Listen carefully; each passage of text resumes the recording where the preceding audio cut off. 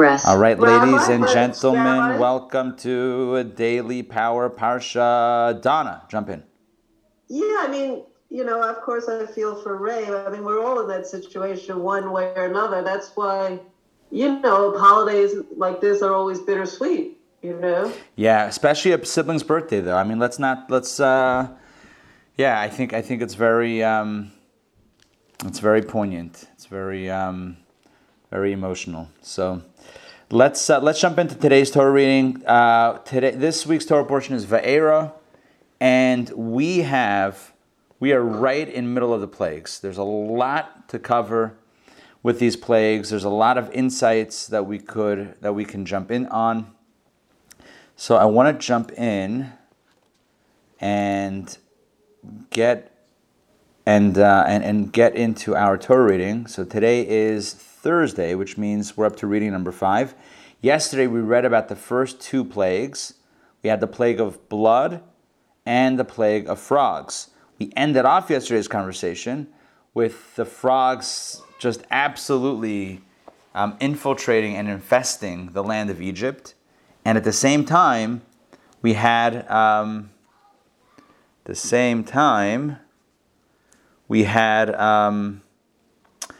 Pharaoh going to Moses and asking Moses to make it all stop. He says, Moses, make it stop. And Moses says, when do you want it to stop? And Pharaoh says, make it stop tomorrow. So this is what happens, and this is exactly the way the narrative continues. So let's jump right in. Exodus chapter 8, verse number 7, 5th reading, Va'era. All right, here we go. And the frogs will depart from you. Moses continues speaking to Pharaoh. Tomorrow you want it, tomorrow it's going to happen. What's going to happen? The frogs will depart from you and from your houses and from your servants and from your people. Only in the Nile will they remain. So it's not like frogs will be utterly eradicated from Egypt, just from where they shouldn't be. But they will be back in the Nile, back in the river, in the waters where they belong. So let's continue. Moses and Aaron went away from Pharaoh, and Moses cried out to the Lord concerning the frogs that he had brought upon Pharaoh. So now Moses is crying out to Hashem, is basically praying to God on behalf of Pharaoh and the Egyptians, praying that God undo the plague or take away the frogs. Verse number 9, God listens. And the Lord did according to Moses' word, and the frogs died from the houses, from the courtyards, and from the fields. So what happens to the frogs? They don't disappear. They all die. So no more jumping around, no more infestation. All the frogs died. Listen to this. Verse 10, the plague continues. They gathered them into many heaps. And the land stank. It smelled. It reeked of dead frogs. Can you imagine? Millions and millions of dead frogs just piled up in heaps throughout the land of Egypt. It was a disaster. Let's continue. When Pharaoh saw that there was relief, so remember, let me just introduce this for a second. If you recall yesterday, at the end of yesterday's reading, Pharaoh had told Moses, if you take away the frogs, I'll let you go.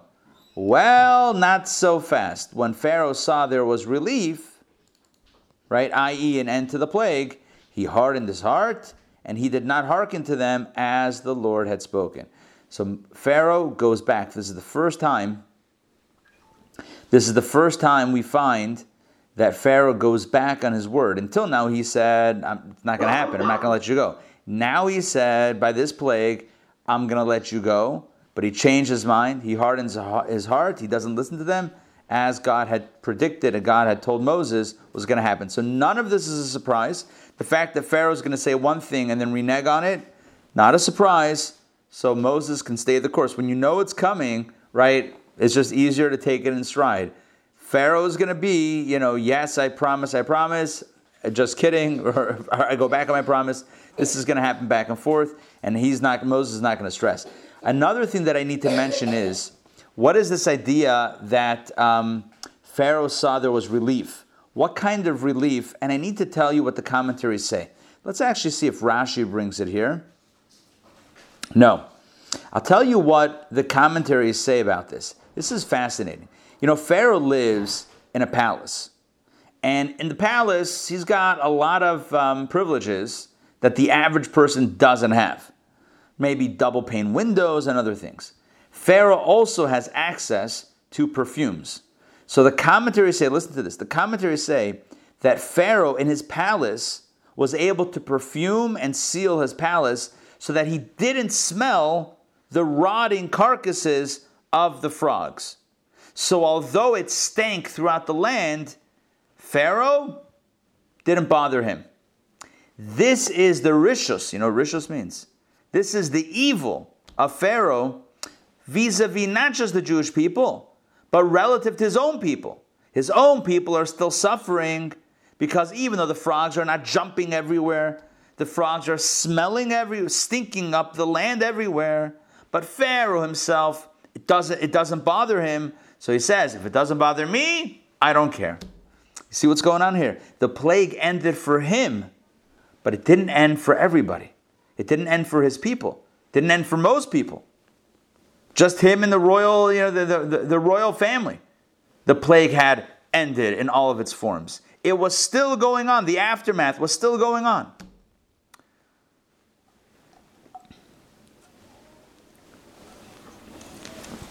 I'm thinking in terms of trauma. Somebody experiences trauma, and someone else says, all right, the trauma's over, right? And the person's like, no, it's still going. Still feeling the effects of the trauma. The people were still feeling the effects of the frogs. It was literally stinking up the joint. But Pharaoh had relief. This is Pharaoh. He doesn't care. Doesn't really care about anyone else, not even his own people. Sure, to get his people behind to join his execution squad, he says, guys, the Jews are dangerous. I care about you. You have to defend yourselves. We have to get rid of the Jews. Sure. When it serves him, he's all about the people. When it doesn't, he couldn't care less. Could not care less if everything else burned down to the ground, as long as he was okay. That's why the first plague that he finally lets the Jews go is the 10th plague. As soon as it hits him, when it hits him, that's a sign of a narcissist, right? Sign of a narcissist. Doesn't really care about anyone else. Doesn't really care. Maybe a sociopath, whatever you want to call him. Pharaoh was quite the character. And the Torah is reminding us of how not to be. Let's not be the one, maybe not in such egregious terms, but let's not be the one that only can think relative to ourselves and our own, whatever it is, our own goodness and comfort and that sort of thing. Like, as long as I'm okay, then life is okay. Let's think also about let's think about what else is going on. This opens us up a little bit. This expands our awareness a little bit beyond the very limitations of our own self. All right, so that's a little bit of an insight on the frog plague and how Pharaoh reneges the moment it's fine for him. All right, back inside. Let's continue. Verse number 12. The Lord said to Moses, so that was plague number 2. On to plague number 3. The Lord said to Moses, say to Aaron, once again, Aaron is going to be involved over here because, as you'll see, it's about hitting the earth, and the earth had helped Moses, and Moses needed to have Hakar Tatov, the expression of gratitude, as we mentioned before, vis-a-vis the Nile. So God says to Moses, say to Aaron, your brother, stretch forth your staff and strike the dust of the earth, and it shall become lice throughout the entire land of Egypt, a plague of lice everywhere. This is kind of gross, but this is what happened. They did so, and Aaron stretched forth his hand with his staff and struck the dust of the earth. And the lice were upon man and beast. All the dust of the earth became lice throughout the entire land of Egypt. Yeah, kind of gross. Now, here we go. What about the sorcerers? And the necromancers, aka sorcerers, aka magicians of Pharaoh, the necromancers did likewise with their secret rites to bring out the lice. They tried their best with their secret rites, but they could not. They could not create lice with their magic. And the lice were upon man and beast. Once again, it reiterates, we said over here, the lice were upon man and beast. It says it again, the lice were upon man and beast. The necromancers could not do it. So the necromancers, these sorcerers, said to Pharaoh, we're seeing that this is not just magic. It is the finger of God. Etzba Elokim. Etzba Elokim. It's the finger of God. In other words, this has God's fingerprints all over it. Human magic, human sorcery can't create this lice. This has the fingerprints of a divine origin. So they were supporting the idea, the notion now that the plagues were coming from God, and thus beware. But Pharaoh's heart remained steadfast, and he did not hearken to them as the Lord had spoken. So what happens here is that Pharaoh it remains obstinate, remains stubborn, and not even listening, not even open to the possibility of letting the Jewish people go. This time, plague 3, he doesn't say, okay, I'll let you go if you stop the lice. He doesn't care. For this one, he didn't care.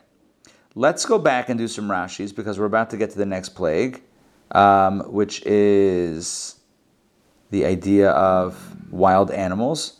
Let's do some Rashis. Okay.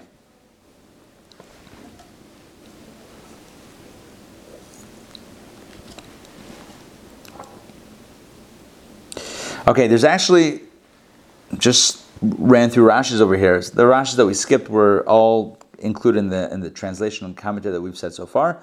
But let's do this. Although I mentioned this, but let's see it inside. Say to Aaron to hit the ground. Why hit the ground? It was inappropriate for the dust to be smitten through Moses. Why not? The Nile River we know because he had floated on the Nile in the basket. But why the earth? Why the dust?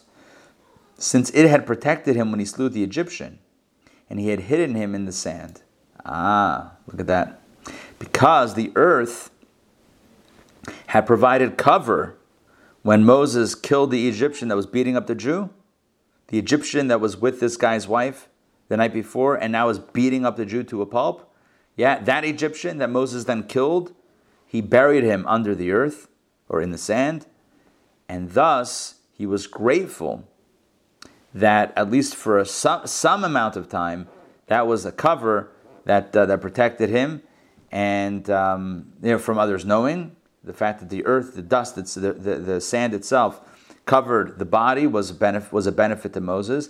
So it would be frankly inappropriate for Moses to smite, to cause a plague on the earth itself. Okay, that's what Rashi says. Therefore, Moses didn't do it. It was smitten through Aaron instead. Aaron is the one that hits it, and it becomes lice. So the first 3 plagues, in summary, just to put things in context, the first 3 plagues consisted of plagues that afflicted the water and afflicted the earth. The first plague was water turning to blood. The second plague was frogs coming out of the water. The third plague was the dust of the earth turning to lice. In all 3 of the first plagues, Moses does not do the plaguing. He does not do the striking. It's Aaron who does it. Moses is grateful for the water and for the earth. Okay, let's continue. The lice were, Rashi says, the swarming. Pedioli in Old French. I'm certainly not pronouncing that correct. The swarming of lice. Swarming of lice. It was a swarm. Okay, the necromancers tried their best to bring out the lice. Rashi explains to create them, or to bring them out from someplace else. They tried their best, but they could not. Why not? Why suddenly did the magic of the Egyptians, sorcerers, fail? They were able to replicate the staff turning into a snake. They were able to replicate the water turning into blood. Why could they not replicate the lice? So Rashi explains, because a demon, which means like kind of like black magic, like sorcery, dark forces, a demon has no power over a creature smaller than a barley corn. There you go. Black magic, this, witchcraft, whatever you want to call it, this type of sorcery only works to create things larger than a barley corn, whatever size that is. It's got to be some sort of size of significance. Lice, super tiny. They can't make that. They can't make that through their sorcery. So at that point they said, we can't do it. Human beings can't pull this off. We can create bigger stuff, but not little stuff. Not super little stuff. It's got to be God. Okay? So they said it's the finger of God. This plague is not through sorcery, they told Pharaoh. It is from the omnipresent. It's from God. I love how God is referred to here as the omnipresent, makom. Makom means space. The one who fills all space. It's kind of like God has control over every space, even the small spaces, right? Sorcery has only power over large spaces or larger spaces. God has power over the tiniest of spaces. There's no millimeter, there's no tiny spot that's devoid of God, that God doesn't have autonomy over. Rabbi, is it also because, God created everything? Right. So. Yeah, exactly, right. If God could create it once, he can create it again through a plague, no big deal, right? Exactly. But for some reason, and it would be interesting to look maybe a little bit deeper into this, this is, after all, from Sanhedrin 67b, from the Talmud. It's from Tanchuma, the Medrash, from Shmos Rabbah, another Medrash. So it's in multiple sources that black magic and sorcery cannot create something smaller than a barley corn. So clearly there's something about this. What is it about the size that makes it so impossible? I don't know. I'm sure it's discussed in the commentaries. Theories are brought in as to why. But the fact is what the fact is, that magic can only operate within certain parameters. And there's a minimum size wherein magic can operate, sorcery can operate. Beyond that, or below that, or smaller than that, it just can't do it. Anyway, but Pharaoh still didn't listen, and that's how the third plague ends. You should know there's a pattern of plagues. There's a pattern, 1, 2, 3, 1, 2, 3, 1, 2, 3. I'll share with you the pattern. This is the pattern as, illuminated by the commentaries. It's 3 sets of 3, followed by the 10th plague, which is, a plague unto its own, the death of the firstborn. But the way it works is, the first plague of each set of 3 comes with warning. Moses goes down to the water and sees Pharaoh and says, Pharaoh, how's it going? What you up to? Let my people go, right? All this stuff. If not, if there's going to be a plague.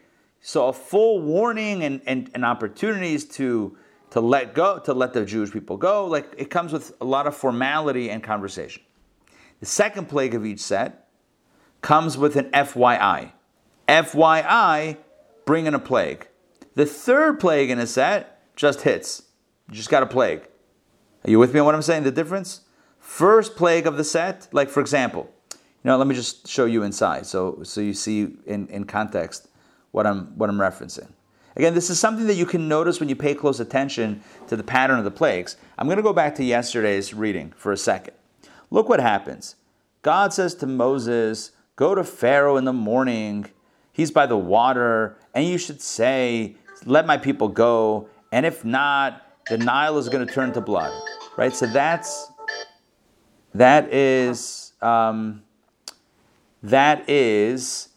the way the first plague works. Again, I'm just going to say that again because I got cut off for a second. So let me reset my brain. So the first plague, God says to Moses, go to Pharaoh in the morning. He's by the water. Tell him, let my people go. And if not, it's not going to be good. What's going to happen? The Nile, the water will turn to blood. Okay, that's what happens. There's a dialogue, blah, blah, blah. The second plague God says to Moses, tell Pharaoh, yeah, let my people go, otherwise there's going to be frogs. But we don't see that it was by the water, by the river. There's a little less formality. It's more of like an FYI, this is happening. When it comes to the third plague, which was in today's reading, the plague of lice, what happens? God said to Moses, say to Aaron, stretch forth your staff, strike the dust, and it shall become lice.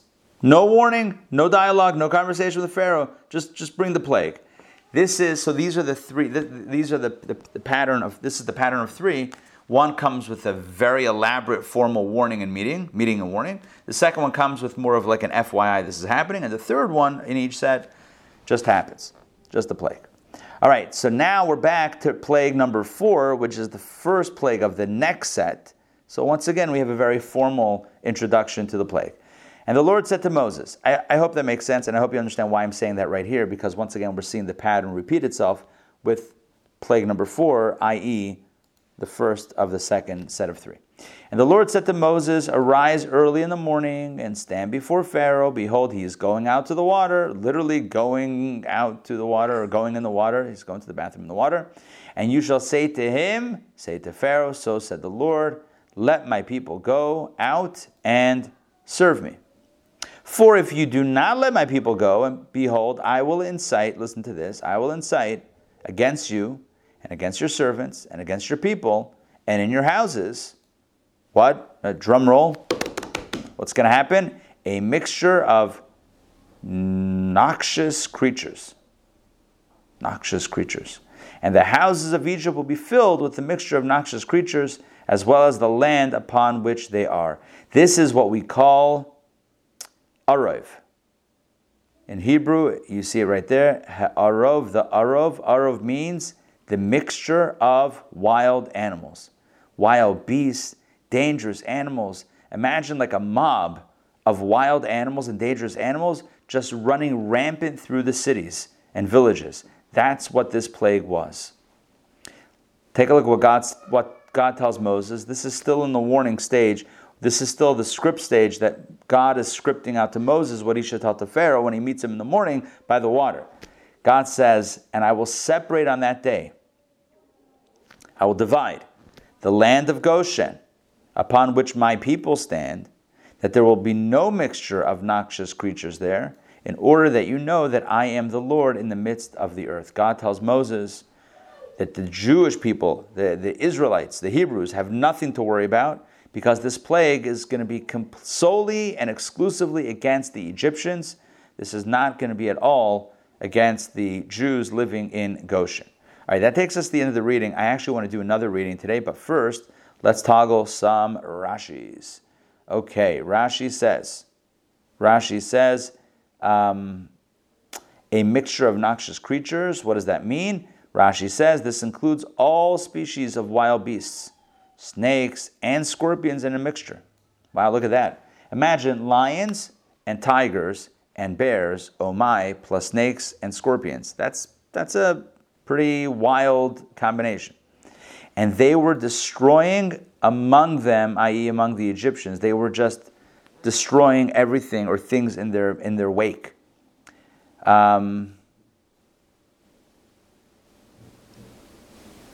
Rashi now introduces something very interesting.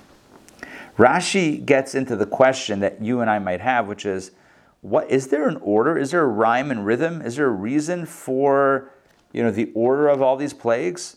Is there a sequence here? Rashi says, there is a reason given for this matter in the Aggadah for each plague. Why this one and why that one? Following a king's war strategy, did he come upon them, the Egyptians? In other words, if you think about military strategy, you can understand a little bit about the plagues and the pattern.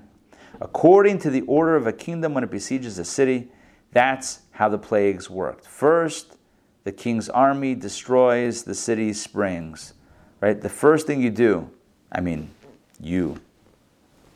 in war, the first thing that's done is you seal off the water supply of the city. What was the first plague? The first plague was about the water supply. Then what happens? Then they blow and sound ram's horns to frighten them and confuse them. And I will tell you, It's done even till this day, even in the United States of America. Do you remember Waco? Remember that? Remember Waco, Texas? Remember the Branch Davidian compound? Remember what the FBI did or the ATF? Do you remember? They blared loud music and that sort of thing to drive them crazy, to drive them meshuggah. They wanted everyone to come out of the compound. They laid siege to the compound, and they played over loudspeakers. They played blaring, blasting music 24/7 to drive them meshuggah, basically, so that they would come out. They thought that was a way to get them out. What I'm saying is simply this. This is an ancient technique that even Rashi that Rashi mentions here, quoting the Medrash. The Medrash is 2,000 years old. Rashi is 800, 900 years old. And this is an ancient text. So the plagues follow the pattern of how an army besieges a city. First, you cut off the water supply. Then you play loud noise. And that's the frogs. Thus did the frogs croak and make noise, etc. As is stated in the Midrash of Rabbi Tanchuma. So clearly in that Midrash, which I'm not familiar with all the details, we could look it up at some point, I can give everyone homework to look it up, right? Look up Midrash Tanchuma, Bo 4. It might be in English even. First water supply, then loud noises. So first the plague of blood, then the plague of frogs, which make loud noises, lice, I guess, wild beasts, wild animals, sure. It just follows along the pattern of one nation, one country, one army besieging another nation. Okay. All right. Yes. I've got a long note on that. I don't know if I'm going to read the whole thing. What is Bo for? B-O. Yeah, Bo is the Torah portion of Bo. That's the next week's Torah portion. Okay. It says the Tanchuma, whatever that, what's Tanchuma? It's a Medrash. Okay. He says, there goes on to detail the remaining steps from battle. The shofar blast followed by hails of arrows, comparable to the lice, which entered the bodies of the Egyptians like arrows. Nice. This is pretty long. You want me to read the whole thing or not? It's just give us a little bit more. Give us a little bit more. So first we have the water, then we have the noise with the frogs, then we have the arrows like lice. Okay. Right. Then foreign mercenaries are sent against them. These are like the mixture of wild beasts. The pestilence corresponds to the next step, a mass seizure of captives. This is followed by an attempt to burn the enemy out. The boils. The next step is a bombardment of catapult stones. The hail. Next comes an attack by a large army. The locusts. If the enemy still does not surrender, they are held in prisons. The darkness. If the enemy is still not vanquished, its leaders are executed. The killing of the firstborn. There you go. Okay. Honestly, makes sense. I'm saying the what's it called again? The parallel. I'm feeling. Thank you for sharing that. And you got a really tremendous resource over there that opens these sources up. So grateful for that. Thank you, Mark. Yeah, that's very powerful. So the mixture of wild beasts, I believe you said, was the foreign mercenaries that come in and right. they start infiltrating the besieged city. Okay, all right. Let's continue. God says to Moses, "I will separate the land of Goshen, i.e., I will not bring that plague on the Jewish people." Rashi says the Hebrew word here is vehiflesi. Vehiflesi means I will set apart. That's, of course, the way it was translated here: separate, set apart. In order that you know that I am the Lord in the midst of the earth. Look at that line. Although my Shekhinah is in heaven, although my resting place, so to speak, is in heaven, says God, my decree is fulfilled in the lower worlds. I still have an influence in the earthly realm as well. All right, on to reading number 6. We are fearlessly moving forward. Exodus chapter 8, verse number 19. God says the following, "And I will make a redemption between my people and your people. The sign will come about tomorrow." What does that mean? Let's see Rashi. Rashi says, I'll make a redemption that will set apart my people from your people. This is going to be part of the message that you deliver to Pharaoh. This is God telling Moses to tell Pharaoh, that God is saying, I'm going to set apart my people from your people. Your people are going to get punished with the plague. My people are not going to get punished. And this sign, that means the miracle, that means the plague, the sign, plague, will come tomorrow. That's the warning that Moses is to tell Pharaoh. Either let my people go or get ready for the wild animals. Well, the Lord did so. And a heavy mixture of noxious creatures came to Pharaoh's house and his servant's house and throughout the entire land of Egypt. The land was destroyed. Listen to this. The land was destroyed because of the mixture of noxious creatures. Land was destroyed. Okay. Thereupon, Pharaoh summoned Moses and Aaron. And he said, all right, go sacrifice to your God in the land. This is plague number 4. Right? Y'all can do the math. Took 10 plagues, so clearly he's not telling the truth. But here he's saying what he's saying. He's saying to Moses and Aaron, go. Oh, no, I'm so sorry. Hold on. Look carefully what Pharaoh says. Go sacrifice to your God in the land. He says, you know what? I allow you to convene prayer services or, Jewish services in Egypt. I will grant you a space to do that. But Moses said, so he's not saying I'll let you go, leave Egypt. He's saying I'll let you worship your God in my land. Hey. Yeah, for sure. Can you say hi? Come on in. Just say hi. Everyone wants to see you. Guess what? This girl is almost 6. Right? Like in 6 days, 5 days now? 5 days? Next Monday, night, Tuesday. It's very exciting. All right. How's the seltzer? It's good? Okay. As you were. Okay, back to our story. So what's going on here is that Pharaoh is telling Moses and Aaron, all right, you can go and you can worship God here in Egypt. That's a concession. Moses says, no dice, no deal. But Moses said, it isn't proper to do that. But I love how Moses doesn't negotiate against God. You with me? You might have thought that Moses would be like, okay, you know what? We got a concession. Let me go to God. Okay, God, it's not what you wanted, but at least, we can worship you here in Egypt. Maybe it can work out. God said, let my people go. That's the message. That's the objective. Anything that falls short of that, no deal. Moses says it's improper to do that, for we will sacrifice the abomination of the Egyptians to God our Lord. We're going to do things that y'all are not going to like. And although you're saying, yeah, sure, you can do it, it's not going to work out. We're, shall we say, incompatible. Like our modality of worship, what we want to do and what you want us to do or are willing for us to do is not the same. We're not on the same page. Will we sacrifice the deity of the Egyptians before their eyes and they will not stone us? Pharaoh, bro, are you kidding me? We're going to sacrifice certain animals that the Egyptians, that you guys deify, that you guys worship. What? And you're not going to stone us? You're not going to say like, oh, get rid of the Jews. Like, of course. Like, come on. Let's be serious. This is not going to work. Let us go, he says, for a 3-day journey in the desert. This is the, second, third time the 3-day journey is mentioned to Pharaoh. Let us go for a 3-day journey in the desert and sacrifice to the Lord our God as he will say to us. Let's do it on his terms, not on your terms. You want us to do it here? It's not going to work. It's not going to work. You tell us what to do, when to do, how to do. Let us go into the desert. There we'll be with God, and then it's going to be on God's terms. All right? Pharaoh says, okay, I'm open to the negotiation. I'm open to negotiating. Pharaoh said, I will let you go out. Okay? I'll concede to that. And you will sacrifice the Lord your God in the desert. All right, I'll let you go out into the desert. All right, progress. But do not go too far away. Do not go far away.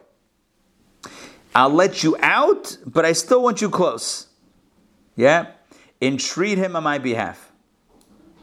You see how it's a bit manipulative over here? It's like, I'll let you go, but not too far and on my terms still. And then as you go and worship your God in the desert, I want you to make as a primary petition, I want you to put me at the top of your wish list. Entreat him on my behalf. Pray for me. You with me? Pharaoh's like, sure, I'll let you go. But as long as you're close and I'm still pulling the strings. Pharaoh has trouble letting go. Let's put it that way. Pharaoh has trouble letting go. So even as he thinks he's letting go, or even as he says he's going to let go, he's not actually letting go. So Moses says, no deal. For the second time in this conversation. Not going to happen. Behold, I am going away from you. Not going to happen, Pharaoh. Behold, I am going away from you. I'm leaving. I'm walking away from this conversation. And I will entreat the Lord. I'm going to pray to God, and the mixture of noxious creatures will depart from Pharaoh. Oh, I'm sorry. 1 second. 1 second. I'm misreading this. 1 second. Let's understand the context. The plague has already hit. And the plague has been devastating. So Pharaoh says, all right, make it stop. Worship God in the land. Moses says, we can't do that. So Pharaoh says, okay, so go away, but not too far, and pray for me. Okay, so Moses says, all right, deal. I said before he said no deal, I misspoke. My apologies. Moses says, okay, I'm willing to take that. Behold, I am going away from you, and I will entreat the Lord. I will pray on your behalf to Hashem. And the mixture of noxious creatures will depart from Pharaoh, from his servants, and from his people tomorrow.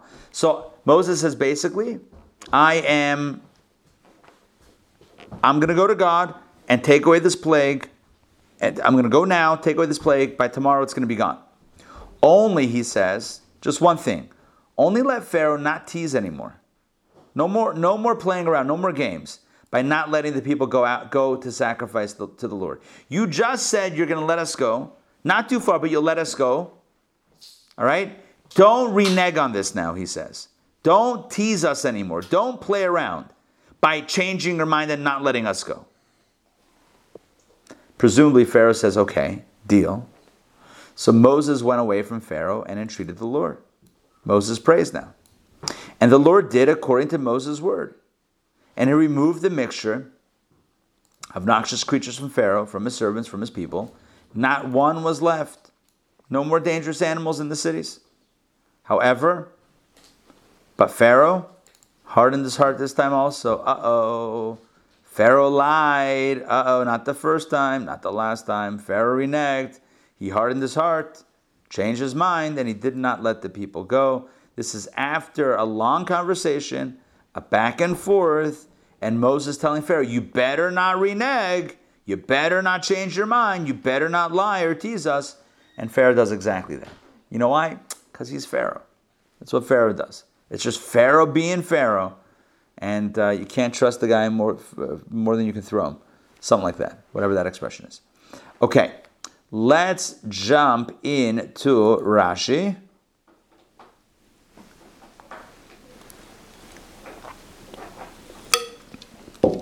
All right, Rashi explains, when Pharaoh initially says, all right, make the plague stop, go sacrifice in the land, Rashi says he meant in your place, do not go into the desert. So do it here, do it in Egypt, where you are, be officially government sanctioned, but don't leave. And then Moses says, not happening.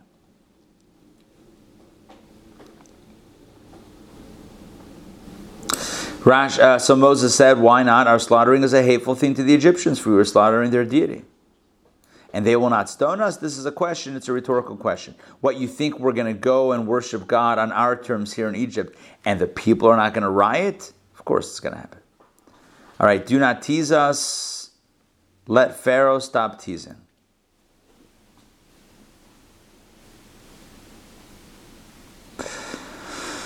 Okay. So God removed the mixture of noxious creatures, Rashi says, but they did not die as the frogs had died. It's not like all the animals just died.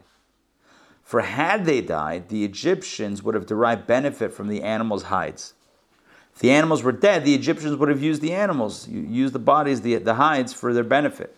So God didn't want to give them that benefit after a plague, so God just removed the mixture of creatures. Makes it sound like they just disappeared as quickly as they appeared. Maybe they went back into the forest. Maybe miraculously they disappeared. Maybe they got lifted up into UFO. I don't know. But basically, they didn't just die in the middle of the streets, and now suddenly there's a leather boom in Egypt, and there's suddenly all sorts of exotic snake boots and leather jackets on sale in Cairo, along the Nile and in other places as well. So here we go. Pharaoh hardened his heart this time also. Although he said, Rashi says, although he said, I will let you go out, he did not keep his promise. Yeah, we got that. Now, I need to tell you something that I told you last year, and I remember telling this to you last year, and this is one of this is a big idea that no one... I don't know how many people have put this together. I've pieced this together, and I've shared this with you in the past, but I don't know how many have pieced this together. It's absolutely stunning. The Torah uses different expressions regarding Pharaoh's stubbornness. It uses the expression, Vayechazek lev paro, Pharaoh's heart became strengthened, and it uses the word Vayechabed, or lev paro, that Pharaoh's heart became heavy. And I explained last year, you might recall this, that in ancient Egypt, having a heavy heart meant something. Having a heavy heart meant that the person was acting in a wicked manner. What does that have to do with heavy hearts? There's the famous, steels, or I think that's how you pronounce it. Maybe that's not how you pronounce it. But these, hieroglyphic or other forms of engravings. I saw with my own eyes in the Natural Museum of History or Natural History Museum in Manhattan. I saw this with my own eyes. It's like the whole hallway has like this long artwork. One of ancient Egypt's traditions was the rite known as the weighing of the heart. When a person died, the tradition was that their heart was weighed by some mythical creature with a jackal's head and a human body, I think, or a horse's body, I don't know, some weird type of creature. And if the heart weighed less than a feather, they were granted heaven, or whatever their version of heaven was. But if it weighed more than a feather, that was not going to be good. That was not going to be good. Let me see if I can find a picture of this. Weighing of the heart, Egypt. Here we go.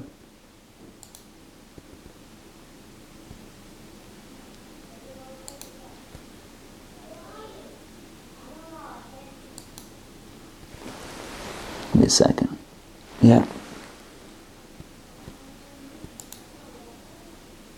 Why are these pictures so small? Man, oh Manischewitz. This is a little bit bigger. Open image in new tab. Here we go. Okay. Let me share my screen with you. So we're all on the same page here. Yeah, you see this?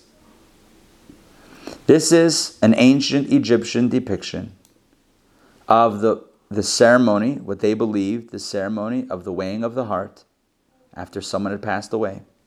And you see the jackal, the head of the jackal on the human body over there, okay? You see there's a scale, a balance scale, okay? On one side is the heart, the red heart. The other side is a feather. And the tradition was that if the heart weighed more than a feather, then that person was eternally doomed forever. So the notion of virtue and vice in ancient Egypt was expressed and articulated in the language of either having a light heart or a heavy heart. Are you with me on this? Light heart meant that you were virtuous, that your spirit was light, you were going to go to heaven, or whatever their version of that was. And if you weren't virtuous, forget about it. You have a heavy heart. Heavy heart is how they referred to those that were evil, that were bad, not nice. Is it a surprise then? Is it a surprise that every single time the Torah tells us that Pharaoh reneges on a promise, doing a very naughty thing, the Torah uses the expression that Pharaoh's heart became heavy. Not became hardened, not became strong, but became heavy. My pet peeve about this is that for some reason, the translations don't reflect the Hebrew. If you look at verse 28, the translation has it as Pharaoh hardened his heart. Okay? That's not what it says in the Hebrew. Vayachbed paro, yachbed, kaved means heavy. Pharaoh's heart became heavy. Heavy. What's the significance? My contention is that it's a message. It's a dig against Pharaoh. Pharaoh he's not just being stubborn, he's a liar. There's a difference. Are you with me? There's a difference. It's not just he's being stubborn and obstinate and like, annoying. He's lying. He said he would let the Jewish people go. There was a conversation about this. He promised. He said, first he said in Egypt. Then he said, okay, out of Egypt. Moses says, yeah. He says, yeah. You're not going to fool around this time? I won't fool around this time. And then he backed out of it. You know what we call that? A heavy heart. Not a strong heart. Not a stubborn heart. That's a heavy heart. Heavy heart means something else. Does that make sense? To me, it's clear. It's clear the diuk. Diuk in Hebrew means the intricacy of the language. There's a there's a precision in the language here. So when Pharaoh is just stubborn, he says, no, not going to let you guys go. So then he's being stubborn. Then the Torah says, Vayechazek le'paro. He strengthened his heart. Right? So he's being stubborn. But when he says, I'll let you go, and then he says, I won't let you go, that's not just being stubborn. That's being a liar. That's being immoral. That's being evil, whatever you want to call it. That's a heavy heart. Okay, back inside. Let me see how much more we have here. Maybe we'll continue, maybe we'll stop. All right, let's stop here. Because we're at a new chapter, chapter 9, and at a new plague. This is going to be the plague of pestilence, where not wild animals, but where the other animals just die. They just drop dead. So that's going to be the next plague. This is plague number 5. We'll do that tomorrow. We'll close out the Torah portion. Maybe, hopefully, we'll have a chance to read some Haftarah. All of that coming up tomorrow's DPP. So what's the message for today? What's a message, or what's the message for today? We have a few different ideas that I want to share. Message number one is, let's not be like Pharaoh, where if things are smelling fine by us, we don't care that the rest of Egypt stinks, right? That's a Pharaoh technique. Pharaoh's like, well, if it's good for me, we're fine here. Your country is falling apart. Your country stinks. But for you, there's relief, so you're fine. Come on. So we should be better than Pharaoh. We should recognize that even if it's good by us, if it's not good by the other, then that means it's really not good by us also. I can't be fully okay if the other guy's not okay. So that's one message. Next message is, once again, gratitude and appreciation. The earth, the sand, the dust hid the body of the Egyptian that Moses slew. Moses does not hit that earth. Once again, the idea of gratitude. This is a story that happened decades prior. He's still grateful. Next, we talked about, I think maybe just this last point. That's going to be the last thing that I highlight. This dialogue between Moses and Pharaoh about letting the Jews go during the plague of wild beasts. Pharaoh says, yeah, I'll do it. Well, first of all, do it here. No. Do it outside the city, but on my terms, not too far, on my terms. Fine. But don't fool around. He fools around. That's a heavy heart. Once again, learning from Pharaoh what not to do. What not to do. Let's not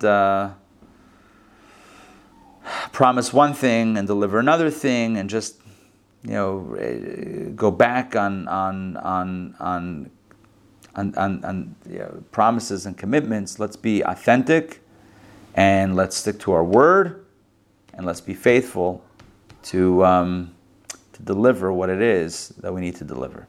So that's a final message for today, not having a heavy heart, but a light heart. Although we don't believe in the weighing of the heart ceremony, but it still works as a concept, right? Let's have a light heart, not a heavy heart.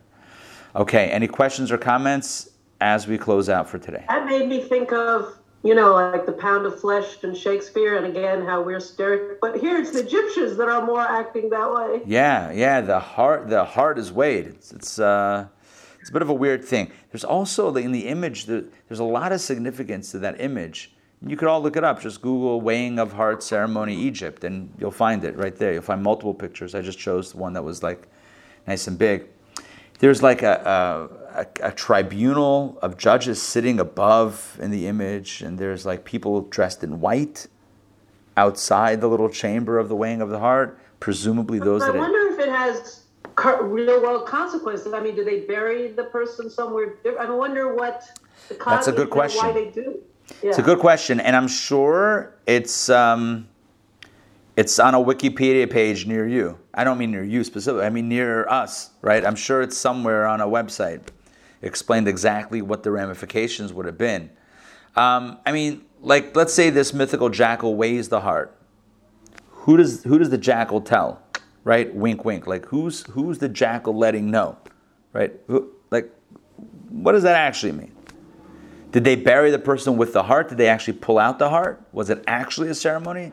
These are questions a little bit beyond my pay grade of ancient Egypt minhagim, customs. But I will say that the notion of a heavy heart meant something. That expression meant something to the Egyptians. If a person had a heavy heart, it wasn't just they were being stubborn. A heavy heart meant they were being bad. That meant something in Egypt. So it's no surprise, of course, that Torah's language is precise. All right, it's great to see everyone. I want to wish everybody a wonderful day. We have tomorrow, we're going to close out 2021. It's perfect, right? Last day of 2021, last day of the Torah portion DBP for this week. The stars are aligning perfectly, so looking forward to seeing you then.